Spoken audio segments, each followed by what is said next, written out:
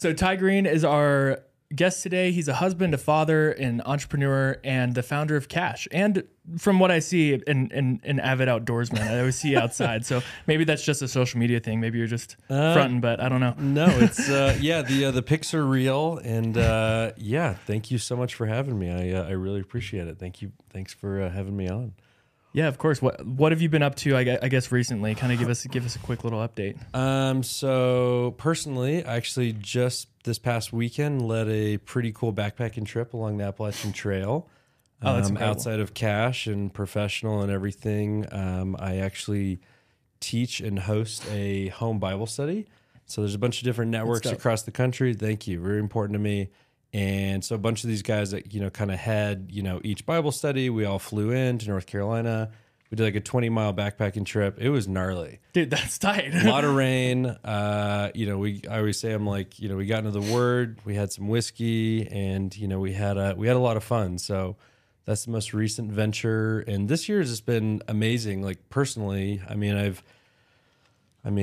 God bless my little brother got me a heli skiing trip for my birthday. Oh. So we were actually supposed to do your little brother, your co-founder? My business partner, best friend, and co-founder of Cash, Dillon Green. That's so tight.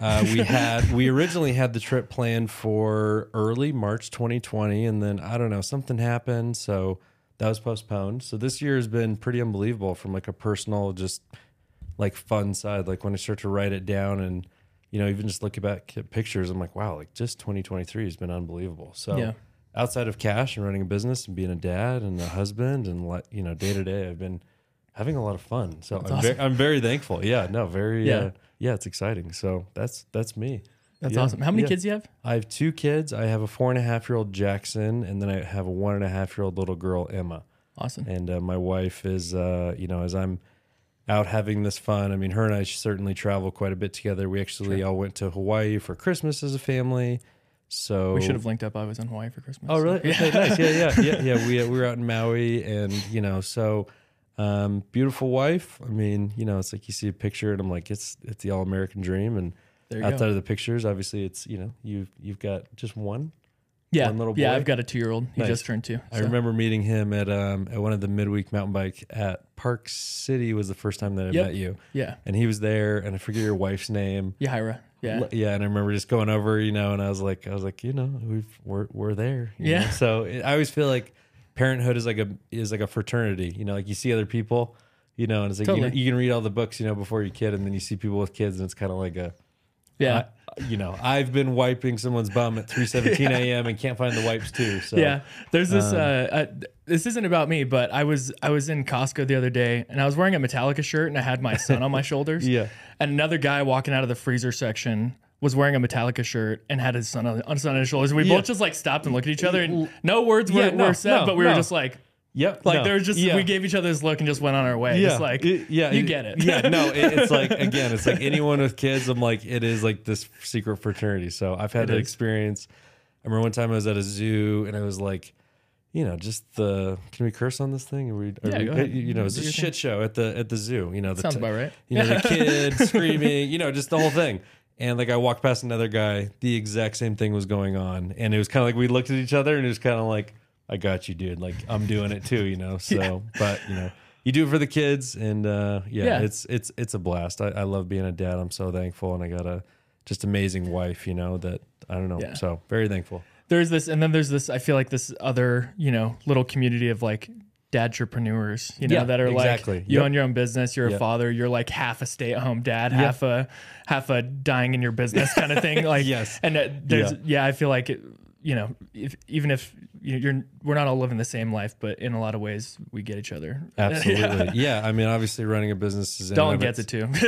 Yeah. You're in the club. Yeah. He gets it. So it's tough. It's worth it. I mean, it's very similar. I'm always like having and starting a business from scratch, very similar to, especially having, your first kid, and obviously you have a number of businesses going on, but I'm sure even when you launch Wolfe Optics, you get into it, and much like having my second kid, I was like, oh yeah, and it just changes and it develops and it gets easier. It does. It definitely does. And I'm, I think whether it's kids or businesses, it's like as much attention as the no sleep gets, and you don't sleep. And I'm like, yes, it's true, but I don't think that it gets enough credit, the fact that you just get through it and you do it and it's your own. Totally. And not to be cheesy, but I'm like very similar to the business. I'm like, you just do it because it's your own and your heart's in it and you just grind and you just figure it out. So yeah, there's something to be said for all those entrepreneurs who are just like, I don't know how I'm going to figure this out, but I'm just going to, it's going to work itself out and I'm going to figure it out and life's going to go on, even if none of it would make sense together. And like, totally. If you put all these things stacked on top of each other, it just doesn't make any sense for one person to deal with. No. But it's like, all those entrepreneurs out there who are just figuring it out. Yeah. It's like, and you just incredible. do it. And I'm like, I love all those people. And it's crazy because I mean, I read a lot of autobiographies about, entrepreneurs. There's a lot of them, are BS, but the guys that have done it, my favorite one is Shoe Dog by Phil Knight, the guy that started Nike. Yeah. That really inspired me very early on, even before launching Cash, of like, here's one of the most successful businesses in the world, and what he went through, it's like inspiring, especially when you're talking like a products business, development, inventory, import, everything. Totally. No matter if you're running, I mean, there was this funny, I remember towards the end of the book, it's like he just went public with the company. I forget what year, maybe 80s or something. And then he fast forward the next chapter and he goes, I'm sitting in a movie theater. I have Bill Gates on my left and Warren Buffett on my right. And he just like laughed because even in the book, he was like, I can't believe where I am. And it all started, back with a crazy idea. And it's like, selling shoes out of his trunk. Yeah, and it wasn't even like Nikes. It was a different brand. The first brand was not great.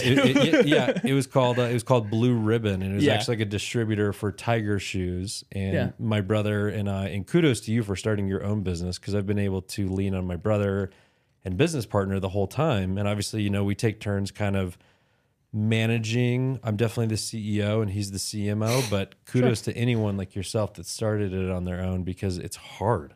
Yeah. It's really tough. So I quickly realized that and had to bring on other people. Yeah, absolutely. Because I was like, as soon as we got that positive pregnancy test, I was like, not a freaking chance. Not a chance. Well, there's no way. Well, and wise and very, very wise. Yeah. So, but so a lot to be thankful for. Yeah.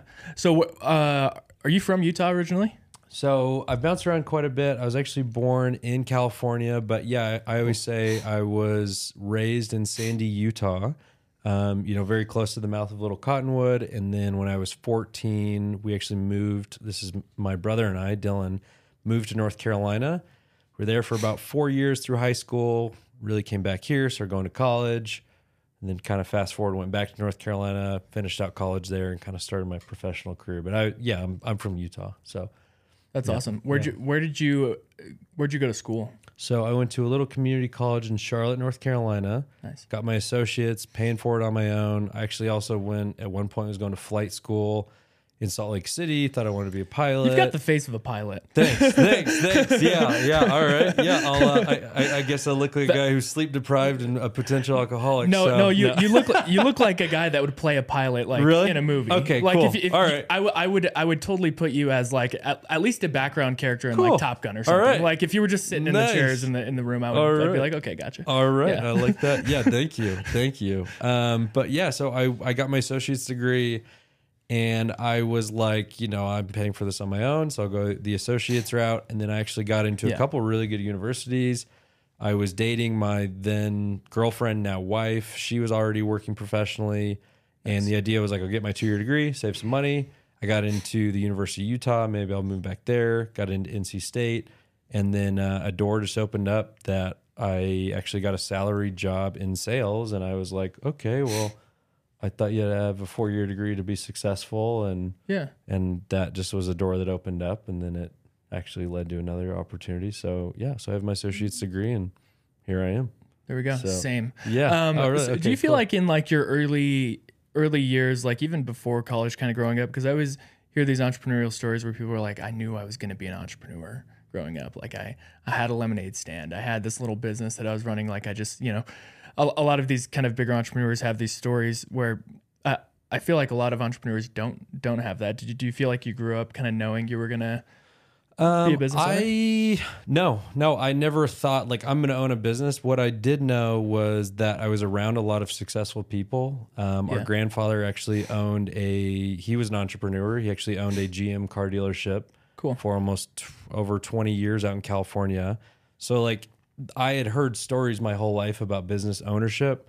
And, my parents were in the corporate world for a long time. And so they didn't do it, themselves. But like I was around enough people that I always knew like, it's hard to not be like, oh, the very wealthy people that I know have their own businesses. But Yeah. the very wealthy people that I know have their own businesses. Yeah. But I was never like, I'm going to do this. But what I will say is I always did have a lemonade stand. I was always like mowing lawns. I was always very good at just like having an idea and like somehow pulling it off. Yeah. Or at least trying it and then failing and then being like, all right, on to the next one. And so I knew that I had that, but I didn't know I want to start a business like that. No, to be honest, no. But once I got a taste of it and I honestly got inspired by my brother, who really was the one that was like, let's start a business, that's where it kicked off. But awesome. I was never like, I'm going to own a tailgate pad company. Sure. And also have another full-time job and 2 kids. Like that was not in the plan, but here we are. Yeah. So that's funny awesome. how that happens. So that first job in sales, so you just got your associate's degree. What was that job? Yeah, so I got a job selling dog collars and dog toy accessories and things like that. And I honestly, as I look back, it was called Dillon Dog, and the guy had just been acquired by a private equity group. And I was interviewing for like a part-time job, and all of a sudden they were like, I think you would be really good in sales. And I was like, well, that's what I want to do, but I don't have a 4-year degree. And they were kind of like, whatever, you've got it, whatever we think it is, because I had retail experience in sales, but I got really inspired by this guy. His name's Jason Watson, who had just gotten acquired, sold his, the company that he founded and built up. And I remember he said, I was like, what's my territory? And I remember he's like, the world, wherever you want to go.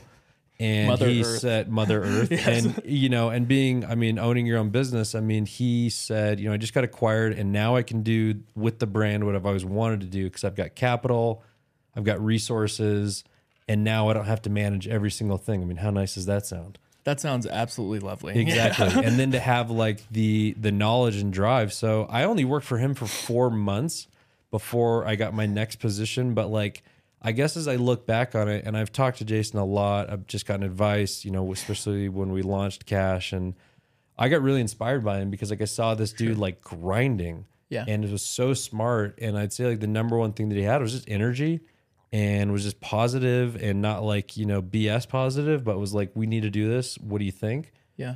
And at a very young age, I was like, well, no one's ever really asked me what I thought before, and we can actually do that. He's like, yeah, whatever you want to do, let's go for it. So it was a great job. Again, it was 4 months, but like, my next job was the complete opposite. But it was an amazing start, and I credit him a lot. And I've sought a lot of counsel from him over the years, just calling him, what do you think? What do you think? And he's like since sold off that equity and started like 3 other businesses, So so that was kind of like, I guess, my eye opening to like entrepreneurial world. But even then I wasn't like, I want to start a company, but I saw what a really good entrepreneur looked like, and I would later kind of implement and try to mirror what he was doing, and still am to this day, to be honest. Yeah. So that's awesome. Yeah. So what, I guess, was there a specific event? Because I feel like we've talked about your first job and your education. Was there an event? Because I feel like for a lot of entrepreneurs, there's always this like maybe a moment or a period of time that they have a job that maybe sucks a lot, or or they get married or have a kid, or there's a specific event that might like spur that like maybe deep desire to start something. Was there something that happened that might have led to that? So I went Dillon Dog, selling dog collars, and then I got a job working for this little eyewear company called Oakley. Little guy, just gotcha. a little guy. You're probably familiar with them. You guys are getting close. Yeah. But so I was in like Oakley field marketing, which is a mix of like you go into like big box retailers, training, sports marketing. Really great job. Awesome. That's awesome. Huge budgets. Yeah. Great job, but like where was that? Where was that located? So I was based in, originally I was in Raleigh, North Carolina, and then they moved me to St. Louis, then they moved me to Chicago. So to answer your question, I'm living in Chicago, working for Oakley, got the company truck, the big travel budget, blah, blah, pretty cush job. That's nice. Yeah. But the foundation of that whole brand was like technology, and the original owner who started it with, maybe this sounds familiar, a $500 loan from his mom to like make some crazy stuff. And Very familiar. He ended up selling it off for a little bit more than that. But There was a line by Jim Gennard, and he said, everything in the world can and will be made better. I never met Jim, but, I was always inspired by that because, like, you look at that brand, it's cool. And, I mean, you know this, like, eyewear, especially back then, was like eyewear was eyewear, and we don't know what to do with it. But, like, the guy was a chemist, and I don't even think he graduated college, but, like, he took what was kind of the standard and then just blew it up to what it is today. Yeah. So I'm working for Oakley, living in Chicago. I go out to visit my dad and stepmom who are living in California, outside of Mammoth, up in the Sierras. And my brother Dillon was a bike mechanic, kind of finishing college, gets an interview work at Yeti, kind of similar to the job that I was doing. Yeah. Goes, interviews. He's like, it's not really for me. The cooler. That little brand. Yeah, that's dope. But I remember we ended up meeting up in California, and he just was kind of like, hey man, I just was there and I really got inspired. Like, it's a two-brother company, and I don't know if they weren't public then, but clearly they were, $500 million company. Yeah. And he was like, and I remember he was like, I got really inspired by this two-brother thing, and he's like, I just think we could do something. And I was like, I don't really have an idea. What do you think? And he's like, well, he was a bike mechanic, worked at like Bingham Cyclery and stuff. And he's like, I always see these tailgate pads, Yakima, Dakine, they always just get robbed and they're the exact same. And he's like, I have an idea to like lock it to the back of the truck, because that's a big thing, because people right now, and still to this day, thank God for our patents that we got, like they can still do that. Yeah. And so Dillon was really just like, I have an idea. I'm inspired by these Yeti. It's two brothers. Why don't we do that? Something. And I remember a drive, and it was just him and I driving in the car, and I'm just listening, and I'm like, yeah, that sounds cool. Was he just pitching the idea to you, just kind of rambling on about the crazy ideas? That's awesome. And I'm like getting inspired and excited, like, hell yeah, like, let's do it, bro. Like, whatever. And then it was like, it was kind of over that weekend. It was Memorial Weekend of 2016. And we just talking and late night, and I've got the note somewhere, but all of a sudden it was like, why don't we have like the tailgate pad? And really, I wasn't even like I didn't even have a tailgate pad. I was into mountain biking in Chicago doing some single track and stuff. But I was like, well, what about, the inside of it? Maybe there could be like detachable accessories. I don't know. It sounds crazy, but like maybe. And so that was like the start to the idea. We didn't know where to go. We got connected with a guy who owned a design company here. Dillon and I took all of the little savings that we had. I had been married like 2 years at that point. I remember I told my wife, I was like, we're just going to go for it. What do you think? And she's just so supportive, like she is today. And she's like, if you think it's a good idea and you guys want to do it, go for it. Well, we didn't even know what it was. Yeah. It was just like, here's an idea. And then all of a sudden it's like, here's the estimated cost. And we were like, oh shit. I remember Dillon sold his trailer that he had, and I just took every bit of savings that I have, and we're like, all right, let's do it.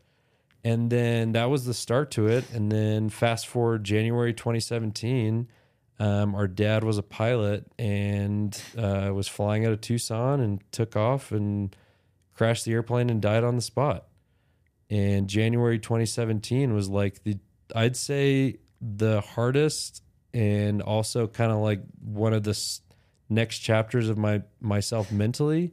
Like I mentioned, God, and it's always been a very integral part of my life. Yeah. But like the relationship, not only with my Heavenly Father, but also with like my own maturity, like launched then, because as difficult as that was to lose someone so instantly. And I mean, I talked to as he was taxiing out that morning, I actually called him and actually was interviewing for another eyewear company. I forget, it's a small brand out of Colorado, and they offered me a job. I didn't take it. Glade? What was it? Glade? No, it was a different one, similar to Glade. Okay, but gotcha. anyways, I remember he's taxiing out. I'm like, cool. And he's like, right on, I'll call you when I land. I'm like, awesome. And then love you, bye. Like, just like we normally do, hang up.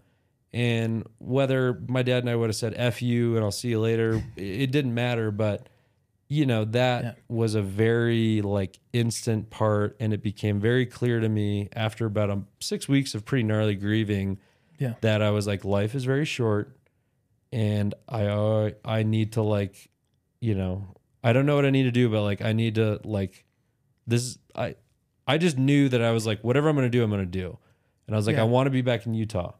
Well, I can't just transfer to Utah with Oakley. There's 2 reps here. One of them is actually our oldest brother. Oh, cool. And then the other rep has been here for 30 years. So I was like, all right, Oakley's... Is he still with Oakley? Yeah, of course. Okay, cool. Like it's an easy cush, great company, great job. And so I was like, all right, Oakley's no longer an option, but I want to be in Utah. And, for me, again, I was just talking to God, and I just was praying for doors, and I had a job opportunity that came up. And so then the end of 2017, we moved back to Utah. And it was also kind of like, we took a complete time off from cash. And then it was like, all right, well, I'm going to move back. We need to raise money. And we kind of started getting a clear picture of like, if we're going to do this, like we had the tech pack, and it was like, we need to like do this. Yeah. And after taking that time off, so to answer your question, losing my dad, people, you're like, oh, it's so hard. I'm like, you know what, man? I'm like, I think losing someone slowly to cancer or anything like that would be so much more difficult because you watch it. And our dad was just like, it's gone. It's over. He's 56 years old. And it was also one of those times where it just took a lot off of my plate, and also was like, man, okay, as difficult as that was, like now I can move forward in life. Like I know I have a currency of time that I've never had, if that makes sense. Yeah. I know what the time means, time to like get moving. And so it was pretty easy to be like, all right, well, I'm going to leave Oakley. And people are like, it's such a great job. I'm like, it was a great job, but like, it's just a job. And my brother and I had this idea. And so, so I moved back to Utah, took a different job in sales. So I was in Utah, close to Dillon. And then that was kind of like, all right, like Cash is now on, like now we need to go. And so that was like the next chapter for Cash. So, yeah. That's awesome. Had you talked to your dad about this idea? Yeah. So he was like an integral part of it. Like he was there when we were in California. He was there. Like he wasn't like investing money. He wasn't in a spot to do that, but it was kind of like the cheerleader. And it was kind of like, you guys can do this, and just encouraging us. And like, as we started to build it out, was like, he was, whatever help he could offer, like he was doing it. Yeah. But like he was there sitting on the back of the tailgate with my brother and I, like talking about this. So like, he was a part of it. Yeah. He was a part, he's a cornerstone in Cash. So it'll be great, to one day be able to, share with them like, hey, look at what we did, and we named a cooler after you. He'd like that. So that's awesome. But yeah. Where does the name come from? The Cash. So Cash is, we grew up in Sandy, Utah, and we skied, snowboarded our entire lives. And there's this guy, if you've ever ridden the tram, like you ski and you snowboard, right? Yeah, I'm a skier. Okay, yeah. So so you take the tram up, and there's this guy named Duckworth who's been a tram operator, and he always does these announcements. But like as we were kids growing up, I remember at the end of it, they go, or at the beginning of it, they go, welcome to the Wasatch Cache National Forest. And this one dude, he's like, ski bum, snowboard, lifer or whatever, but like the name Cache is from Wasatch Cache. Yeah. And then there's also kind of a side meaning to it, like the Native American term, like a cache is like a safe holding place. So that was kind of like Cache, Utah, and also like, it's a locking tailgate pad with a bunch of accessories, kind of like a two-part, but I always say Wasatch Cache, at the Utah root. So yeah. That's awesome. What was, I guess, like in the early stages, you talk about kind of quitting your job, that's hard enough, and then having to come up with funding. What do you feel like was the biggest, I guess, barrier for transitioning from like having a nice cushy job at Oakley to starting a business? I mean, there's probably 1,000 of them, but what was the so to be honest, I've always had a full-time job on top of Cash. Sure. And so, what is it right now? So I'm in dental sales. Oh, cool. So I'm in one of the world's largest dental companies, and it's an amazing opportunity. It's a great job, amazing industry. But kind of the transition, in terms of like raising money, that's one of the most difficult parts about Cash, especially like we were going out. Our very first raise was $50,000. We did the family and friends round. We thought we were going to get a lot more. We got about 10,000. So we're like, all right, 40,000 to go. There you go. So, and we're raising money with an idea and a sketch pad, and like, here's what we're going to do. And here's our valuation, and it's built on this idea that doesn't even exist. Yeah. So where I thought, so you didn't even have a prototype or anything? We didn't have anything. Oh my goodness. We had a sketch and an idea, and you had our pitch deck. Sure. Our pitch deck was like, here's what we're going to do. We don't even have it yet, but like, here's what we think we can do. We haven't done it, but this is what we want to do. Here's all the analytics I've pulled. Yeah. And if we can just, there's 2.7, what was it like? It's just crazy numbers we were throwing out. But it was like, studied, and I was like, here's what I think we can do. And, here's a lot of trucks. There's 256 million registered vehicles in the United States. Yeah. If we sell, 1%, if we can get 1% of those, here's what we can get. And, it's funny where the brand is today of like where we thought it was going to go as any brand starts. But it was crazy. And that was one of the most difficult things, because I was like, oh, we got a family and friends. We got, plenty of family friend network, that have wealth, and all of a sudden it became apparent, like, and rightfully so, people are not just so willing to like write you a check because you're their buddy or you're a family member. Yeah. And so we actually ended up landing with an angel investor who finished out that $40,000 portion to get us to then the next phase. But that was one of the most difficult. The amount of no's that we got, I know everyone says it, was substantial. But when we got that first $50,000 raise, it was like, okay, now we can make a patent, or excuse me, now we can make a prototype, and then we can get our patent going. And the money dried up quick, as because it does. Yeah. It doesn't go as far as what you thought it would. And so then it was like, okay, well, now we need to do a Kickstarter because the minimum order quantity and what we thought the cost was a lot higher. So there were a lot of steps, but the financial part of it, I give kudos to anyone that's ever raised money. It's so hard. It's so hard. And especially when you don't have anything to physically show, it's 10 times as hard. But people are, I think, no matter what, and we've done a number of rounds since then, people are investing in you. And luckily it was my brother and I, but that's what they're investing in. And I hope and in believing that one day I can do that to someone, not just to be like, oh, look at me and I'm a serial entrepreneur, but like, I want to look in someone's eyes just like someone did to me one day and was like, here it is, go for it, and like, and also I'm going to be trying to support you, so it was an amazing experience. And, and it's still hard, to like raise money. I mean, we've done it about almost 3 times since then, but it's hard, man. It's really hard. It is super hard. Yeah. Was there ever a time during that first, I guess, phase of raising money and coming up with a real product? Was there ever a time where you were like, F this? I don't think I can do this, or was, I guess, the experiences before where you were just like, no, this is what we're doing? And I think when it wasn't even like my money. I do remember being like, here's every single dollar that I have in savings. It's gone. Yeah. And then realizing what I just put my money into didn't even get me a quarter of what I thought it would. But to be honest, no, it was. I've never ever. I've gotten frustrated. I've gotten sad. I've been on my hands and knees with my wife, bawling my eyes out because I was stressed. Yeah. But I've never once, I can honestly say, like, been like, I'm done. Sure. I've maybe been like, F this is tough, or F this guy. But with cash, I'm just sold out. There's a vision in mind. Where the vision is that I had laid out 6 years ago to where we are now, I should have, been bought out for $30 million. That didn't happen, but that's okay. And that's okay. But I can honestly say, no, I've never been like, I'm done. I've been like frustrated and sad and upset, but no, I've never been like, it's over. So and I hope that doesn't sound arrogant, but I was like just sold out. And again, I'm like, if what I believe in God is true, then this is going to come to pass. Maybe not right now, but it's going to. So that's where my mindset is, and my brother, we're dedicated on cash together, but I'm like, we're still waiting from people. Sure. But, I'm thankful to have a partner that we can rely on and lean on. And when one of us is down, the other one kind of lifts the other one up. So, it's a trip, man. It is the experience of a lifetime. Yeah. I feel like coming up with a really good product is hard. Like when I was sourcing, I guess, goggle samples and getting things designed and sunglasses, it was really difficult for a long time. Just like trying to find a quality product. Whereas for you were coming up with something that kind of already existed but didn't really exist. Right. You were coming up with kind of a new product. So I feel like that's 1,000 times harder. What was the process like finding a manufacturer? And like you have this sketch, like, and I know that you had the product designer here in Utah.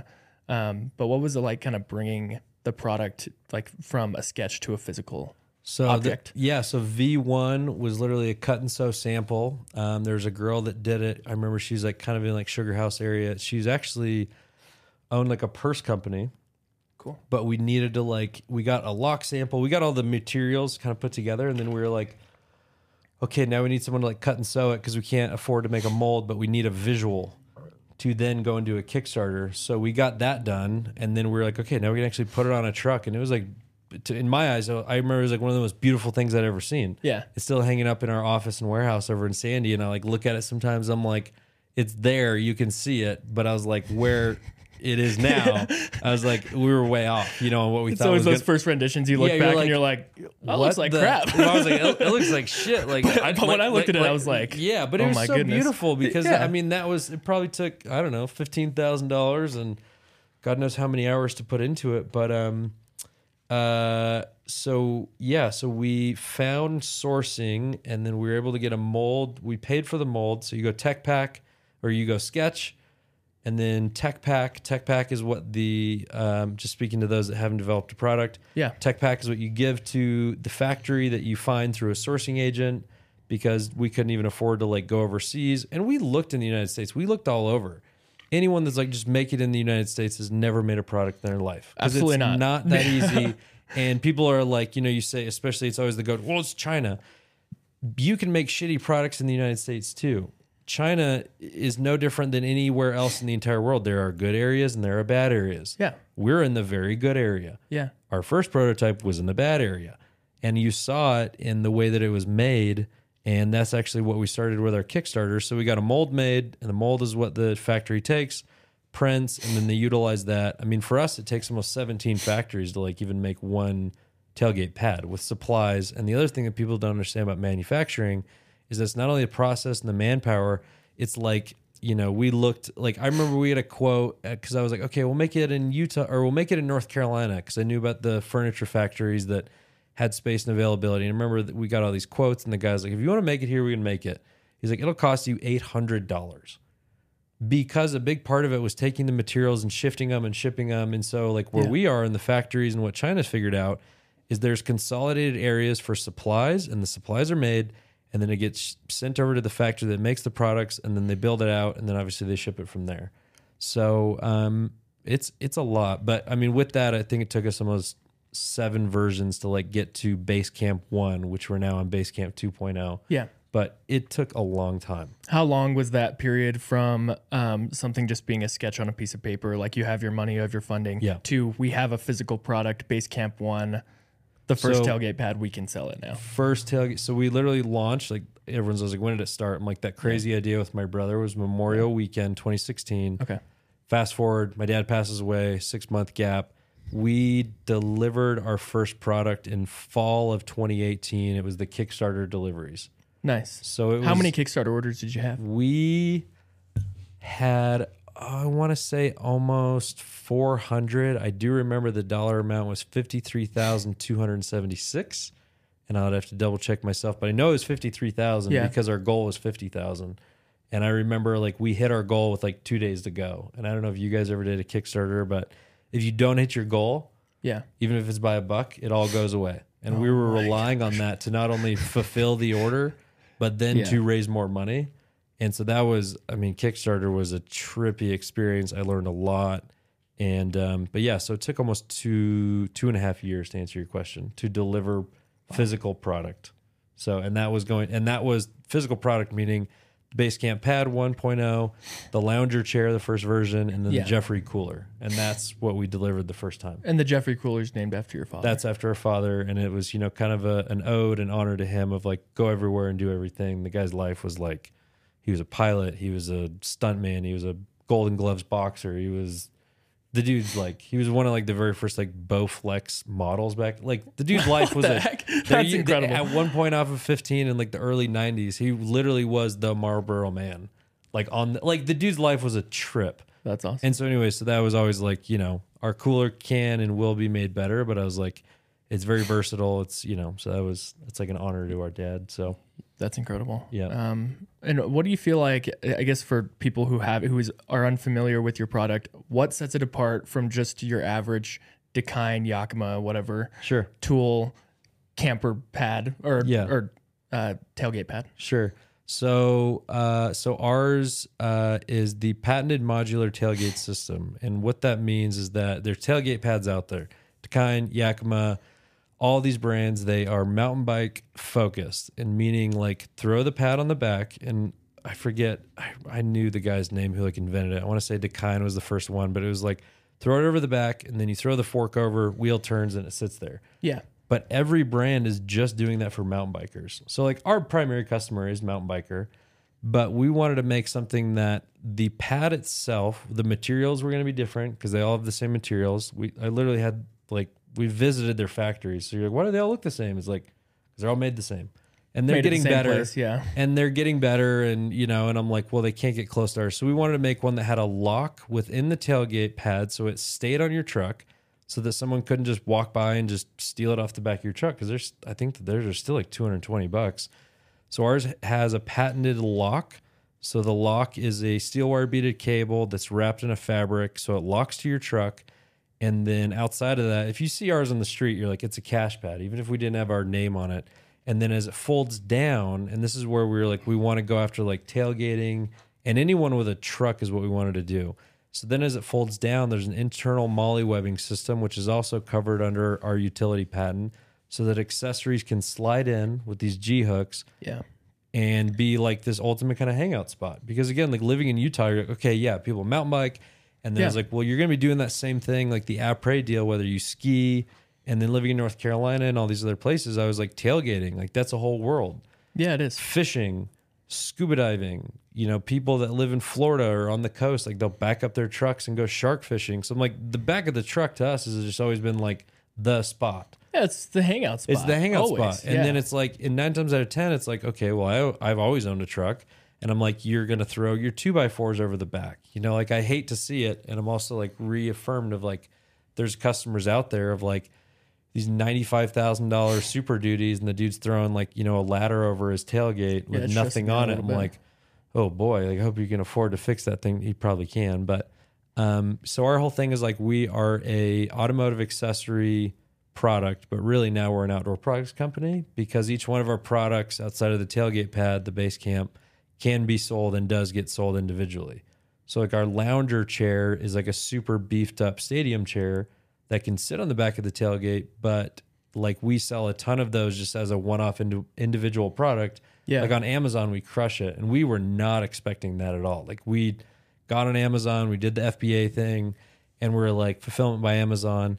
And we're like, yeah, like we'll just sell products on there and it'll be, like the mountain bike thing. And then all of a sudden, like our chairs started selling out like crazy on there. Yeah, like people are like, oh, Cash, you mean the chair company? The chair company, right. And then all of a sudden I was like, oh, okay. Because like, like our chair, we designed it after a Crazy Creek chair, which is actually their patent ran out. And then we're like, well, let's like take that and like make it that much better. And so, so our chair is super beefed up.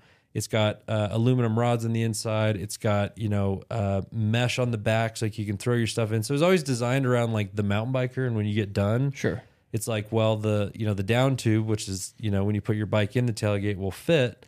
But everything was built to be like a mountain bike outdoor product. But then all of a sudden we had people just buying them on Amazon for, going into the stadium. And all of a sudden we're a stadium chair company. And I was like, we'll be whatever you want, as long as they're paying the bill. I'm like, sure, so that took off and it's just been amazing, and then, we're just continuing to expand. We have some unbelievable projects on the horizon that the biggest project that we have going on is going to become public later this year. Cool. That was one that I did in a million years. If you told me that it was going to happen, I can't really talk about it, but when it comes out, sure. I was like, whoa. And it all started just from building a great product. And anyone that's out there designing a proprietary product, spend and invest in your patents. Do not get, don't go style, go utility patents, spend the money, find a good attorney, because our company, the growth that we've been able to have is supported by the intellectual property that we invested in. Yeah, the fact that you're able to protect your product. And then everyone's like, well, someone could go after it. I'm like, well, yeah, of course, anyone can, as we were discussing before the show, exciting, subpoenas and cease and desist. But, invest in your intellectual property because you're going to want it if your product is as good as you think it is. So, yeah. That's incredible. Yeah, I mean, that experience reminds me of, if you know what Sub Pop is, the label, the record label. Yeah.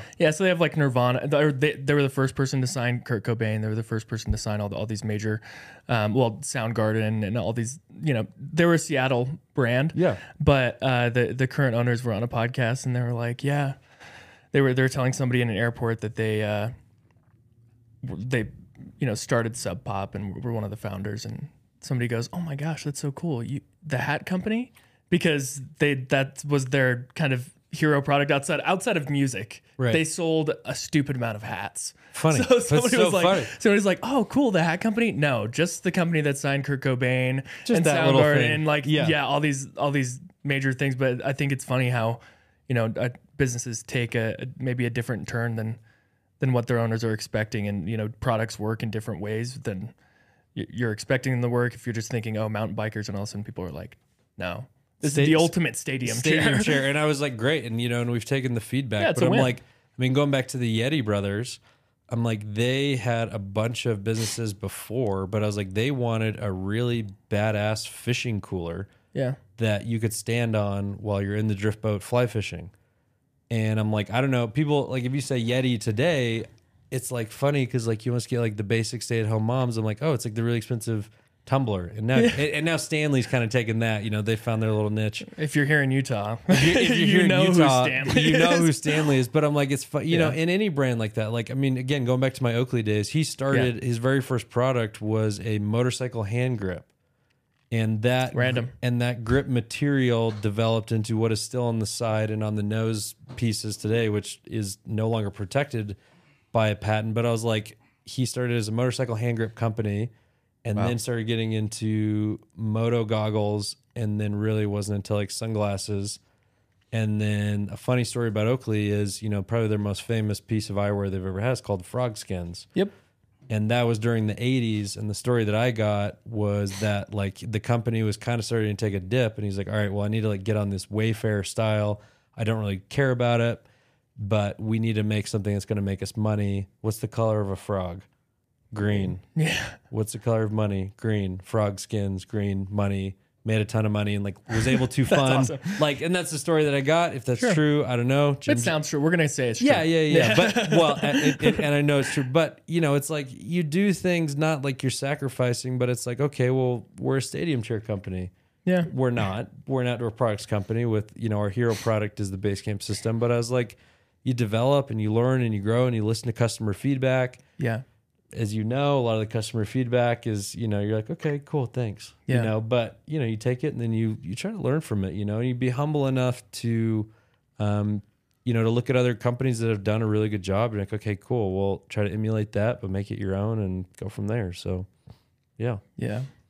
I feel like there's a lot of, I guess, things to take away from you. I want to ask you kind of what your next steps are, Sure. but I think we'll just maybe follow you and see what products come out. But is there kind of next steps for the company to take it to the next level? Obviously, you haven't been bought out for $30 million yet, but No. what's the next move? So the next that you can say. yeah, that I can talk about. That one project that'll come out later this year. Yeah. The ones that we can talk about, our number one piece of feedback, and I agree, is like I wish you guys had a larger size, because we picked one tailgate pad size that will fit 95% of the trucks out there. Yeah. I mean, there's older vehicles, tailgates are funny because like they're always growing, and then the backup camera goes here, so you're kind of chasing the backup camera. But we have one just that little opening. Yeah, the opening, and like where it goes. And so it's like we made one size that will fit an F-150, but people are like, it's not wide enough, so I can't fit all of my things on there. They want it to go end to end. End to end. And I'm like, Gotcha. great, me too. But the money that goes into developing just that mold and to get a minimum order quantity, pretty big chunk of change. So Yeah, it's significant. So, but that is in the mix. So Basecamp XL Pad 2.0. So Nice. larger one. And then the great thing about ours is like, what do you want that would come off of the back of your truck? We have tech packs out there for an all-weather bag that we want to implement into our thing. Awesome. We have a couple actually like fishing ideas that will, accessories. And so just continued accessory expansion. But before that, it's like, okay, we either need to raise more money, but our head count has increased. And so, you're just going to see the marketing get better. And these are all like non-products, but we've brought on a couple additional people to the team, and we're actually launching like our new website on Friday. So like the things that outside of products, it's like the business is just growing and we're adding head count, and we're just getting a lot smarter about how we're doing that. So, but on the product side, Basecamp XL, if it's not up by the end of the year, I'm going to be very upset, but that is high, number one on the goal list. And then from that, outdoor, kind of all weather bag that you can put on the back of the tailgate, but also one that like your wife would want to take to a soccer game or something too. So yeah, just continued accessory expansion. That's incredible. So, yeah. I feel like if there's just kind of one thing that I could take away, and maybe after this, if you would just like to say, like, if there's one thing that, you know, somebody could take away from your story, what would you like it to be? I feel like probably the most profound thing that you've said during this interview came from that experience with your dad passing away. I just feel like time being a currency. Yeah. Not enough people understand that. Not enough people and sometimes I don't understand that. Like sometimes I forget, and I spend time on dumb crap. Totally. But time being a currency, I feel like that's something that everyone needs to hear over and over and over again, just to use their time wisely and use it as if something could happen, and you know, you just never know how long you have left. Well, and for better or worse, you know, and my dad's experience with that, it was you know, people are like, oh, you know, I'm like, it's the worst. It's the absolute worst. The absolute worst. Yeah. Like, you know, if you believe in God, I'm like, it literally, the Bible says that it's the last enemy that shall be destroyed is death. Yeah. It's nothing that's welcome. It's nothing that's good. But from that, there's also still a ton to be thankful for. And so, yeah, time being a currency that, like, you know that, it might even sound cliche, but I was like, but I got that experience I was 26 years old. Like, I'm only 33 now, but I was like 26 to me even now sounds really young. I'm 26 and I can't, yeah. I don't envy that. Yeah. That experience, and it was terrible, but it was also like a great thing to be like, all right, like this is short and I'm going to get busy doing what I'm doing. Yeah. And whatever that is. And if it's to start a product company, if it's, you know, I mean, I hear so many people, you know, that want to have children and they're like, you know, we're just going to wait for, and I'm not saying like, hey, you know, I guess in Utah, you know, having 4 kids by the time you're 22 is normal. But my point is that whatever you want to do, like, it's available. And people want to talk about America and all the issues. I'm like, well, you can literally, I'm telling you, I might, to your point, I might look like a pilot in a movie, I guess. Outside of the savings that my brother and I had, we had nothing but ourselves and an idea. And we literally were able to grow and raise capital, 6 figures in capital, develop a product, bring it here, get patents, be to where we are today. Yeah. Are we perfect? Of course not. But the opportunity is right there.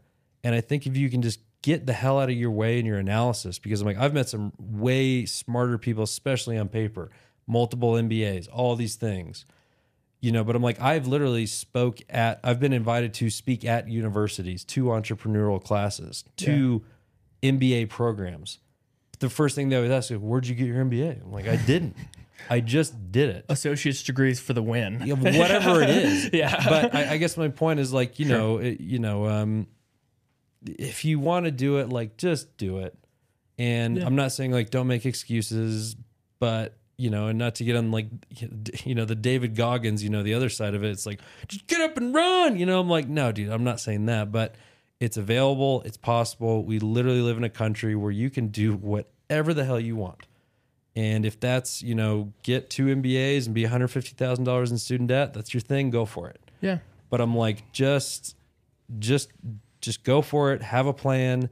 Don't think, much like having a kid. You know, I listen to these people and their birth plans. I'm like, okay, that's a great idea and it's a concept. Maybe have a skeleton of what you want to do. But I was like, but be ready to pivot and be ready to, you know, to pivot quickly and be okay with that, and be okay that you don't know what's going to happen. And that's hard. You know, I mean, that's what fear is, right? Like not knowing, and then you slip into the fear. But I was like, you know, remain optimistic and just work your ass off. Surround yourself with smart people. I know I'm throwing out like 10 little hints here, but no, I love all of these hints. But I'm like, and they're so cliche. Of course, it's in every book out there. But I was like, just be positive, grind. You're gonna make mistakes. You're gonna have things that, I mean, we had the biggest sales year that we ever had was in 2020.